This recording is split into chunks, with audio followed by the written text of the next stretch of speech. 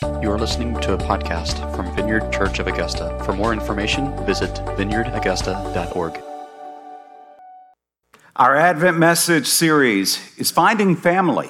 And what we're doing is we're looking at the Gospel of Matthew, and we're considering just how God formed that very first immediate family, how he formed the extended family of God, and how he continues to form his family even today. And that's what we're looking at throughout this month. And the title of today's message is Peace with Immanuel. As Charlotte said, today is our Peace Sunday, and we lit the candle of peace. And when I think about Joseph's situation that she read about from Matthew's gospel, peace is not the first thing that comes to mind. When I try to put myself in Joseph's shoes or his sandals, I don't feel peace. As a husband as a man who's about to be married and is engaged, and I learned this news, and it's like, oh no, what's going on here? Thankfully, we know how everything works out for Joseph and Mary, and how God used them in this whole big story about bringing the Prince of Peace into our world. God's good work in us, it is not always easy. How many of you could say amen to that? It's not. It's always good. It is always loving, but it is not always easy. In fact, it rarely is. At times, it can be really confusing. We want to understand things. We want to see the full picture. We want to have a clear, sense of, God, what are you doing? And sometimes that just doesn't happen, does it? It's just not God's way. Because very honestly, sometimes if we knew the full picture, we would run. We would run. And so God, in his wisdom and his love and his kindness and his justice, he gives us what we need in that moment. And this morning, I want to just remind all of us, as I remind myself, and as we look at Joseph and see this played out in his life, as we see here in Matthew's gospel, that lasting peace, the lasting peace that transcends any circumstance that we find ourselves in, whether it is chaos or confusion or uncertainty, it is only found in Immanuel, God being with us. Started getting Christmas cards. Some of you have already sent Christmas cards to the LeRoy home. Thank you. It's great to see the Christmas cards. And, you see the beautiful artist rendering of the nativity, and you see peace on earth. And then you think about all the crazy that went on before, during, and after that. And in terms of really peace? Peace on earth. But we know that for Joseph, that the events leading up to this wonderful birth of Christ and the amazing gift of God given to us, and this beautiful infant God with us, God moving into our neighborhood through this baby Jesus, we know that all the events leading up to that point are anything but peaceful, particularly for Joseph. He's learned some devastating news. His fiancée is pregnant, and he knows the baby isn't his because he knows they have not been together in that way. So he, as a good law-observing Jew, is trying to figure out, okay, what is the best thing to do in this situation? And he decides, in keeping with the Jewish law, he decides to divorce Mary in the most discreet way possible. In those days, we have to understand that actually an engagement was a law-binding arrangement. And so for him to end that engagement would actually require a divorce. Matthew tells us about Joseph, what his plans are in verse 19. He says, because Joseph, her husband, was faithful to the law and yet did not want to expose her to public disgrace, he had in mind to divorce her quietly. Now, I really appreciate this about Joseph. I've always been fascinated with Joseph. He is what some might consider a minor figure in the story of Jesus' birth, but I think it's pretty significant of just sort of what we see in him as a man, how we see him respond and react, and how we see him lead. And for me, one of the biggest personal takeaways from Joseph's part of the story of Jesus' birth is just how he practically lived out righteousness, how he practically lived out righteousness. For Joseph, righteousness was not some sort of pseudo-spiritual thing that just went on inside his head. It was not that at all. For Joseph, righteousness was lived out by always seeking to do the right thing in the kindest way possible. And I love that combination that Matthew's very quick to let us know that Joseph was faithful to the law, but also he didn't want to expose her to public disgrace. Those two together, I think, are really, really powerful. Seeking to do the right thing in the kindest way is how Joseph embodied this faithfulness to the law and just really how he lived out righteousness. And this is a great example for us today as well, as we seek to be righteous people. Because it's not always just the what of what we do, right? We want to do the right thing, but we also want to make sure that we do the right thing in the kindest way. Because how many of us know that there are times when it's like, okay, I was right. And we do it forcefully. And we do it not with a lot of kindness. And it's like, how is God glorified there? Where is the Holy Spirit? The fruit of the Spirit is love, joy, peace, patience, kindness. So I love the fact that we see in Joseph a righteous man, a man he was a good Jew, and he wanted to adhere to the law, but he wanted not just to do the right thing, he wanted to do the right thing in the kindest way possible. And I believe this is a powerful reminder for all of us. Too often I see people, Christians, I put the in quotation marks, using God's word, they weaponize it. And that is not the heart of the Father. God's word is spirit-breathed, and it is life-giving. It is an invitation to experience life and joy and peace and wholeness, the kingdom of God. And so it is not to be a tool that we use to shame people or to drive people farther away from God and his love and his goodness. And so let us be people who embody the Spirit-breathed word by letting the fruit of the Holy Spirit dwell in us in the way we speak the word of God and what we do and how we do it. And I love that with Joseph, we see him seeking to do the right thing in the kindest way possible. One of the ways that we can experience and live in this peace with Immanuel, is when we hear God's voice reminding us that he is with us. That's a big part of the whole narrative of Jesus' birth, with all of the different major figures and minor figures that we see. We see God speaking in all kinds of ways. In the story of Jesus' birth, there's a whole lot of dreaming going on. You notice that? And how many of you hear from the Lord in dreams? Anybody? Yeah, I mean, it's something that maybe we don't give a lot of attention to, but it's very biblical, okay? And I believe that it still happens today. Yeah, I have some crazy dreams that are probably very far from God from time to time. It's like, what did I have for dinner tonight? That would bring that on. But then there are those times where I've had dreams. It's like, okay, it's lingering with me. That's staying with me. God, what do you want to say in this?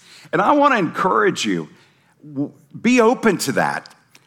I got to say, sometimes I get so busy that only when I'm asleep can God get my attention. That's bad, okay? That's not a good thing. Don't model that behavior, first of all. But I'm so glad that God in his love and his mercy and his grace is willing that, he'll come and he'll meet me and he'll speak to me. And he did that with Joseph. Joseph had his game plan.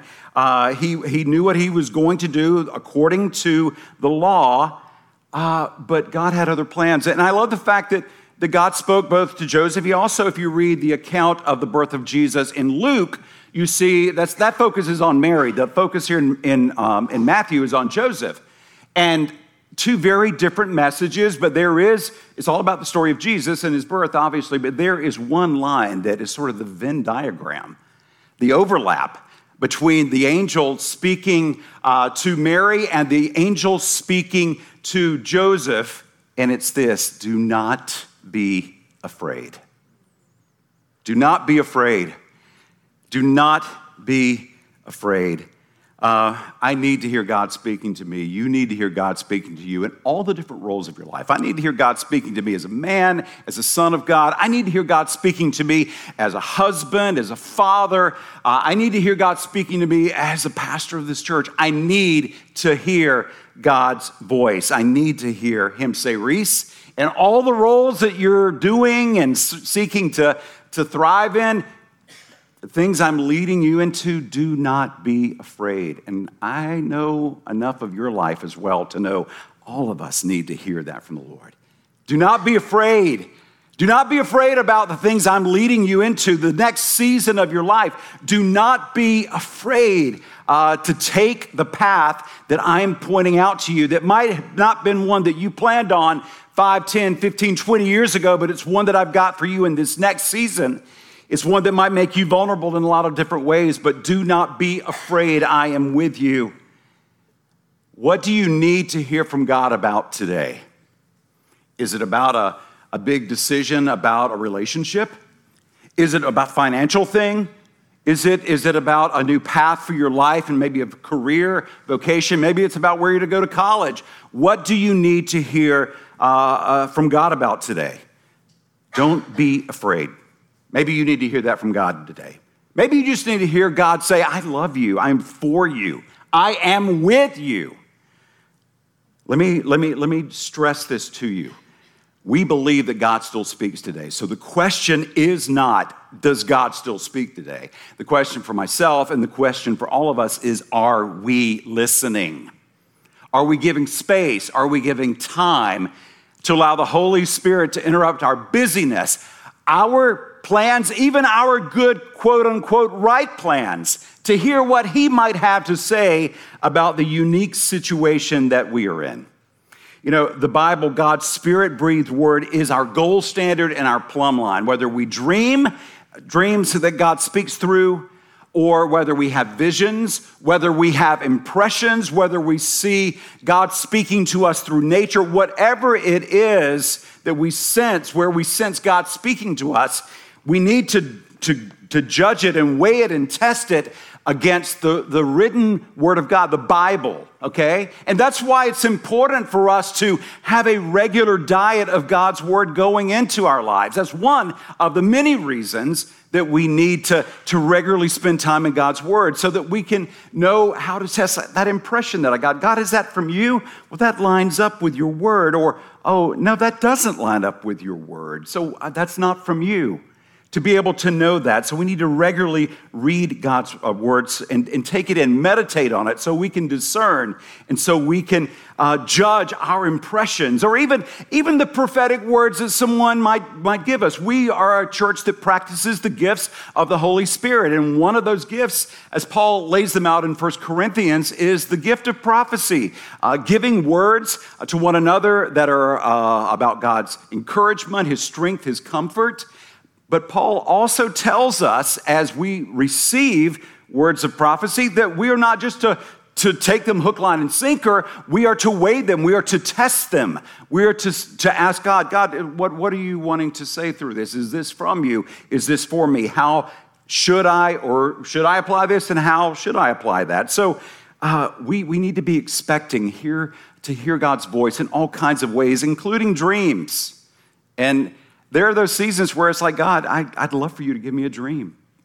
Just dream, maybe speak to me in a dream. And he's done that. He doesn't do it all the time. They are infrequent, but I thoroughly enjoy them, and they're powerful, and they are stirring, and they are good.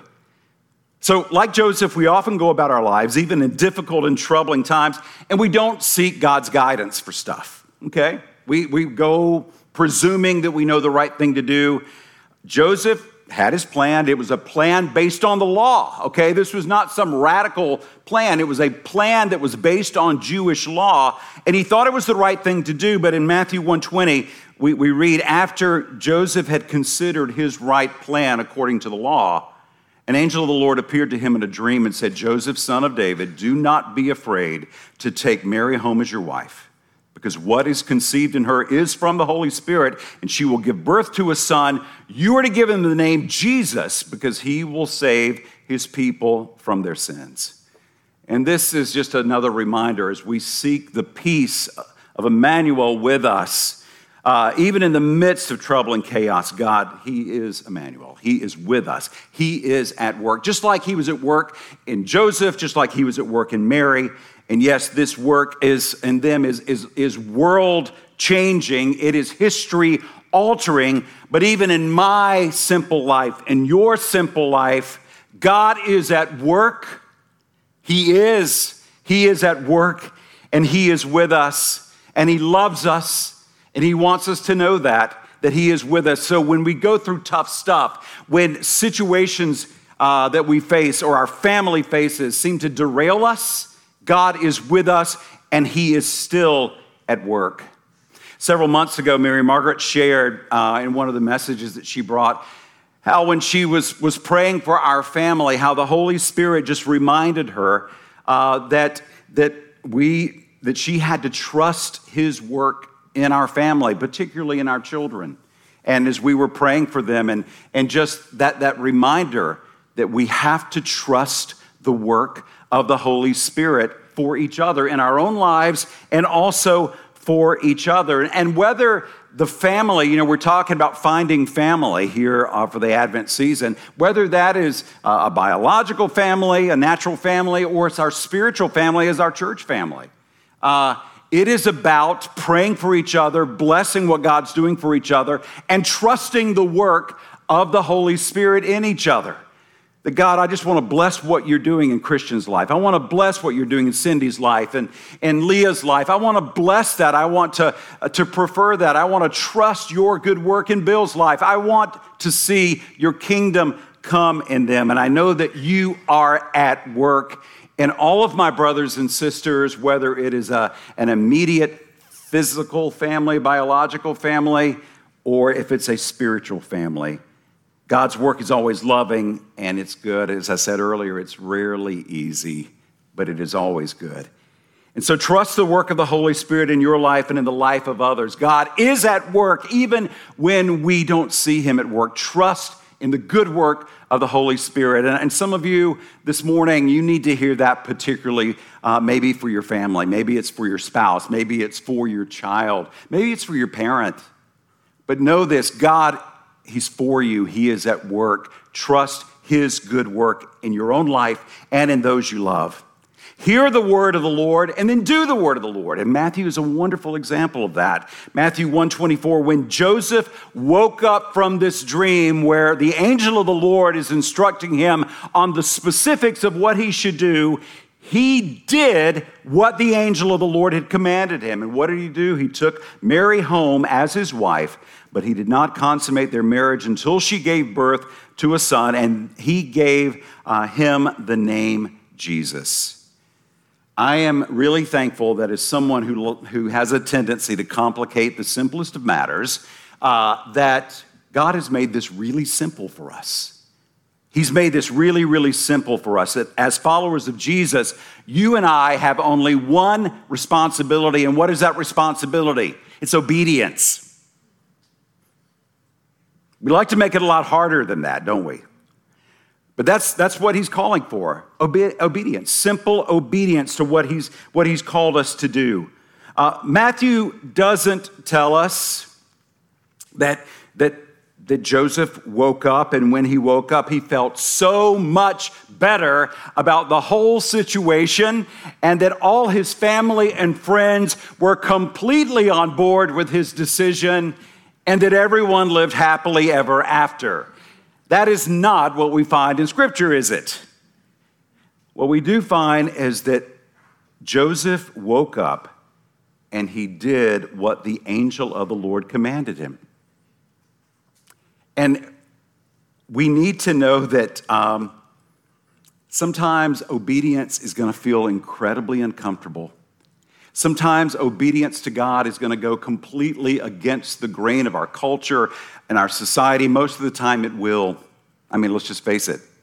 But we need to know that that's what God requires of us. That is what he's calling us to. If we have any other agenda, it's going to get us in trouble. But if our only agenda is, God, I just want to be obedient to you. What does obedience to you look like today for Reese? What does obedience today look like for Patrick? If that's our prayer, we're going to experience God's peace, guys. We're going to live in it. It's going to be our dwelling place, our resting place. Doesn't mean it's always going to be easy, but what does obedience look like in my life today? That's our constant question to God in prayer. And then if we are responsive to get up and do what God has called us to do, we're going to experience his peace. We're going to experience his peace.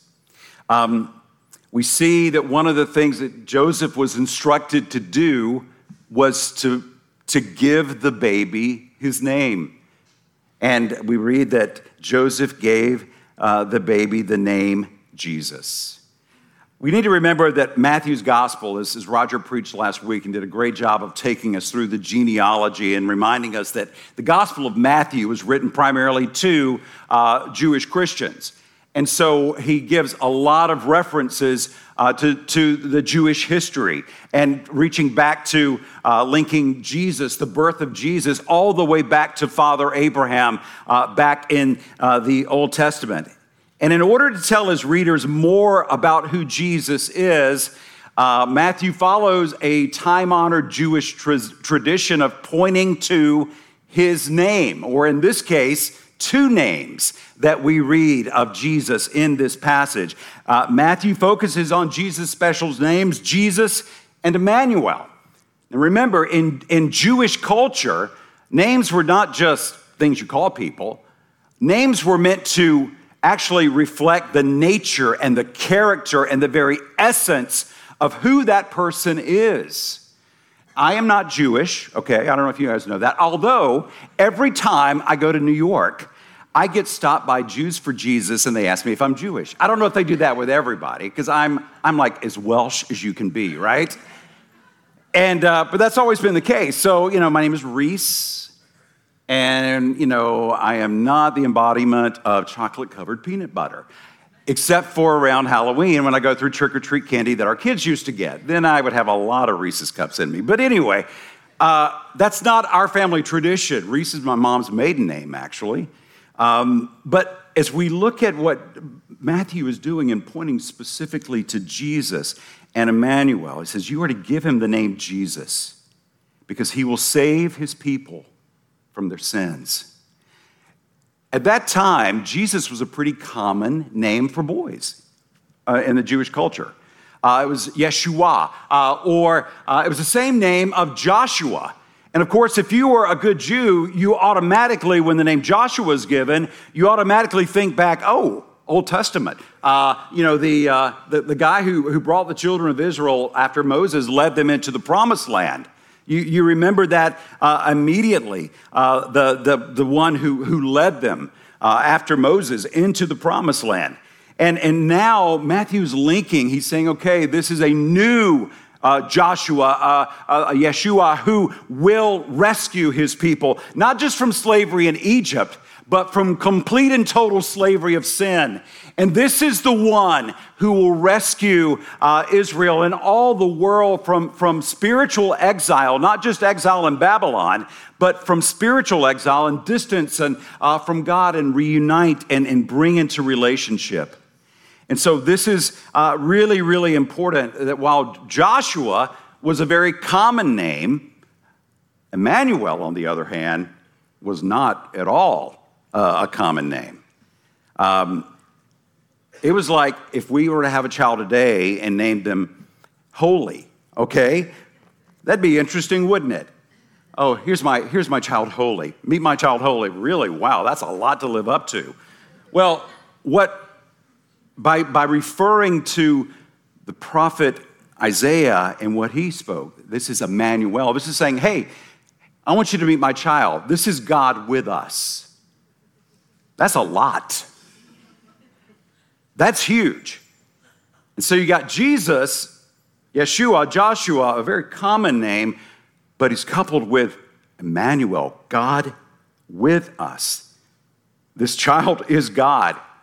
Now, biblical scholars suggest that there is no evidence that anyone before Matthew would actually have really thought that much about Isaiah 7:14, which Matthew refers to in this passage as something that needed to happen in order for the Messiah to be born. But more than likely, Matthew found this verse that he refers to in his writing in Isaiah because he already knew the story of Jesus, and he's wanting to make all these links for his Jewish readers back to the prophet Isaiah, in which they had confidence. And he wants to point directly to this passage, that all this took place to fulfill what the Lord had said through the prophet, that the virgin will conceive and give birth to a son, and they will call him Immanuel, which means God with us.